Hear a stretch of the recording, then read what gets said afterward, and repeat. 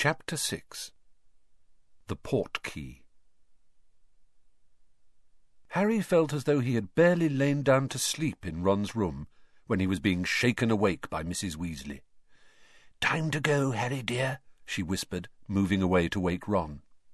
Harry felt around for his glasses, put them on, and sat up. It was still dark outside. Ron muttered indistinctly as his mother roused him. At the foot of Harry's mattress he saw two large, dishevelled shapes emerging from tangles of blankets. "It's time already," said Fred groggily. They dressed in silence, too sleepy to talk. Then, yawning and stretching, the four of them headed downstairs into the kitchen. Mrs. Weasley was stirring the contents of a large pot on the stove, while Mr. Weasley was sitting at the table checking a sheaf of large parchment tickets. He looked up as the boys entered and spread his arms so they could see his clothes more clearly. He was wearing what appeared to be a golfing jumper and a very old pair of jeans, slightly too big for him, and held up with a thick leather belt. "What do you think?" he asked anxiously. "We're supposed to go incognito. Do I look like a muggle, Harry?" "Yeah," said Harry, smiling. "Very good." "Where are Bill and Charlie and Percy?" said George, failing to stifle a huge yawn. "Well, they're apparating, aren't they?" said Mrs. Weasley, heaving the large pot over to the table and starting to ladle porridge into bowls, "so they can have a bit of a lie-in." Harry knew that apparating was very difficult. It meant disappearing from one place and reappearing almost instantly in another. "So they're still in bed," said Fred grumpily, pulling his bowl of porridge towards him. "Why can't we apparate too?" "Because you're not of age and you haven't got your test," snapped Mrs. Weasley. "And where have those girls got to?" She bustled out of the kitchen, and they heard her climbing the stairs. "You have to pass a test to apparate?" Harry asked. "Oh, yes," said Mr. Weasley, tucking the tickets safely into the back pocket of his jeans. "The Department of Magical Transportation had to fine a couple of people the other day for apparating without a license. It's not easy, apparition, and when it's not done properly, it can lead to nasty complications. This pair I'm talking about went and splinched themselves." Everyone around the table except Harry winced. "Splinched?" said Harry. "They left half of themselves behind," said Mr. Weasley, now spooning large amounts of treacle onto his porridge. "So, of course, they were stuck, couldn't move either way. Had to wait for the accidental magic reversal squad to sort them out. Meant a fair old bit of paperwork, I can tell you, what with the muggles who spotted the body parts they'd left behind." Harry had a sudden vision of a pair of legs and an eyeball lying abandoned on the pavement of Privet Drive. "Were they okay?" he asked, startled. "Oh, yes," said Mr. Weasley, matter-of-factly. "But they got a heavy fine, and I don't think they'll be trying it again in a hurry. You don't mess around with apparition. There are plenty of adult wizards who don't bother with it. Prefer brooms. Slower, but safer." "But Bill and Charlie and Percy can all do it." "Charlie had to take the test twice," said Fred, grinning. "He failed first time, apparated 5 miles south of where he meant to, right on top of some poor old dear doing her shopping, remember?" "Yes, well, he passed second time," said Mrs. Weasley, marching back into the kitchen amid hearty sniggers. "Percy only passed 2 weeks ago," said George. "He's been apparating downstairs every morning since, just to prove he can." There were footsteps down the passageway, and Hermione and Ginny came into the kitchen, both looking pale and drowsy. "Why do we have to be up so early?" Ginny said, rubbing her eyes and sitting down at the table. "We've got a bit of a walk," said Mr. Weasley. "Walk?" said Harry. "What, are we walking to the World Cup?" "No, that's miles away," said Mr. Weasley, smiling. "We only need to walk a short way. It's just that it's very difficult for a large number of wizards to congregate without attracting muggle attention. We have to be very careful about how we travel at the best of times, and on a huge occasion like the Quidditch World Cup—" "George!" said Mrs. Weasley sharply, and they all jumped. "What?" said George, in an innocent tone that deceived nobody. "What is that in your pocket?" "Nothing." "Don't you lie to me!" Mrs. Weasley pointed her wand at George's pocket and said, "Accio." Several small, brightly coloured objects zoomed out of George's pocket. He made a grab for them, but missed, and they sped right into Mrs. Weasley's outstretched hand. "We told you to destroy them," said Mrs. Weasley furiously, holding up what were unmistakably more Tun-Tung toffees. "We told you to get rid of the lot. Empty your pockets. Go on, both of you." It was an unpleasant scene. The twins had evidently been trying to smuggle as many toffees out of the house as possible, and it was only by using her summoning charm that Mrs. Weasley managed to find them all.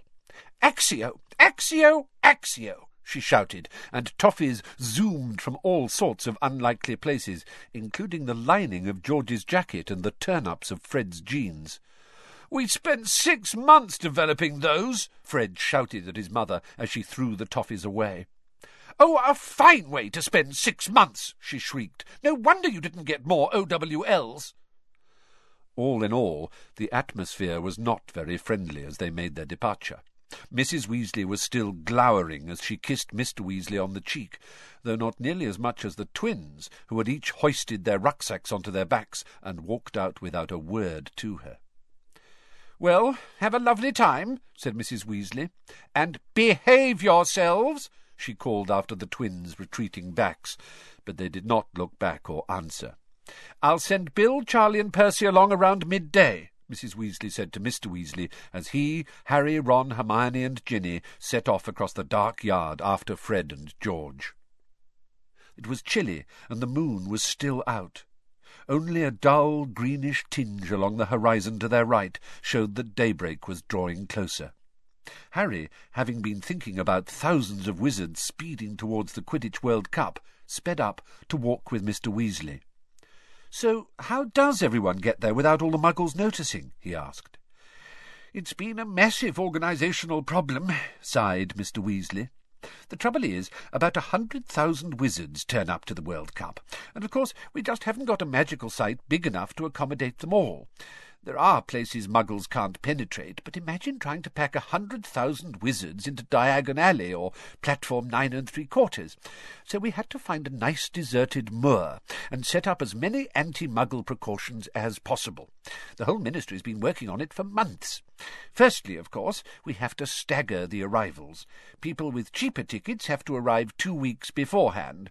A limited number use Muggle transport, but we can't have too many clogging up their buses and trains. Remember, wizards are coming from all over the world. Some apparate, of course, but we have to set up safe points for them to appear, well away from Muggles. I believe there's a handy wood they're using as the apparition point. For those who don't want to apparate, or can't, we use portkeys. They're objects that are used to transport wizards from one spot to another at a pre-arranged time. You can do large groups at a time if you need to. There have been 200 portkeys placed at strategic points around Britain, and the nearest one to us is up the top of Stoatshead Hill, so that's where we're headed. Mr. Weasley pointed ahead of them, where a large black mass rose beyond the village of Ottery St. Catchpole. "What sort of objects are portkeys?" said Harry curiously.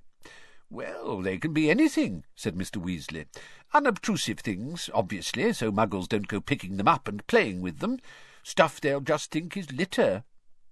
They trudged down the dark, dank lane towards the village, the silence broken only by their footsteps. The sky lightened very slowly as they made their way through the village, its inky blackness diluting to deepest blue. Harry's hands and feet were freezing.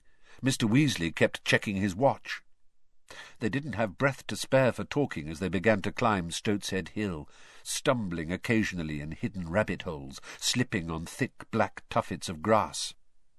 Each breath Harry took was sharp in his chest, and his legs were starting to seize up when at last his feet found level ground. "Phew!" panted Mr. Weasley, taking off his glasses and wiping them on his sweater. "Well, we've made good time. We've got 10 minutes. Hermione came over the crest of the hill last, clutching a stitch in her side. "Now we just need the portkey," said Mr. Weasley, replacing his glasses and squinting around at the ground. "It won't be big. Come on." They spread out, searching. They had only been at it for a couple of minutes, however, when a shout rent the still air. "Over here, Arthur! Over here, son! We've got it!"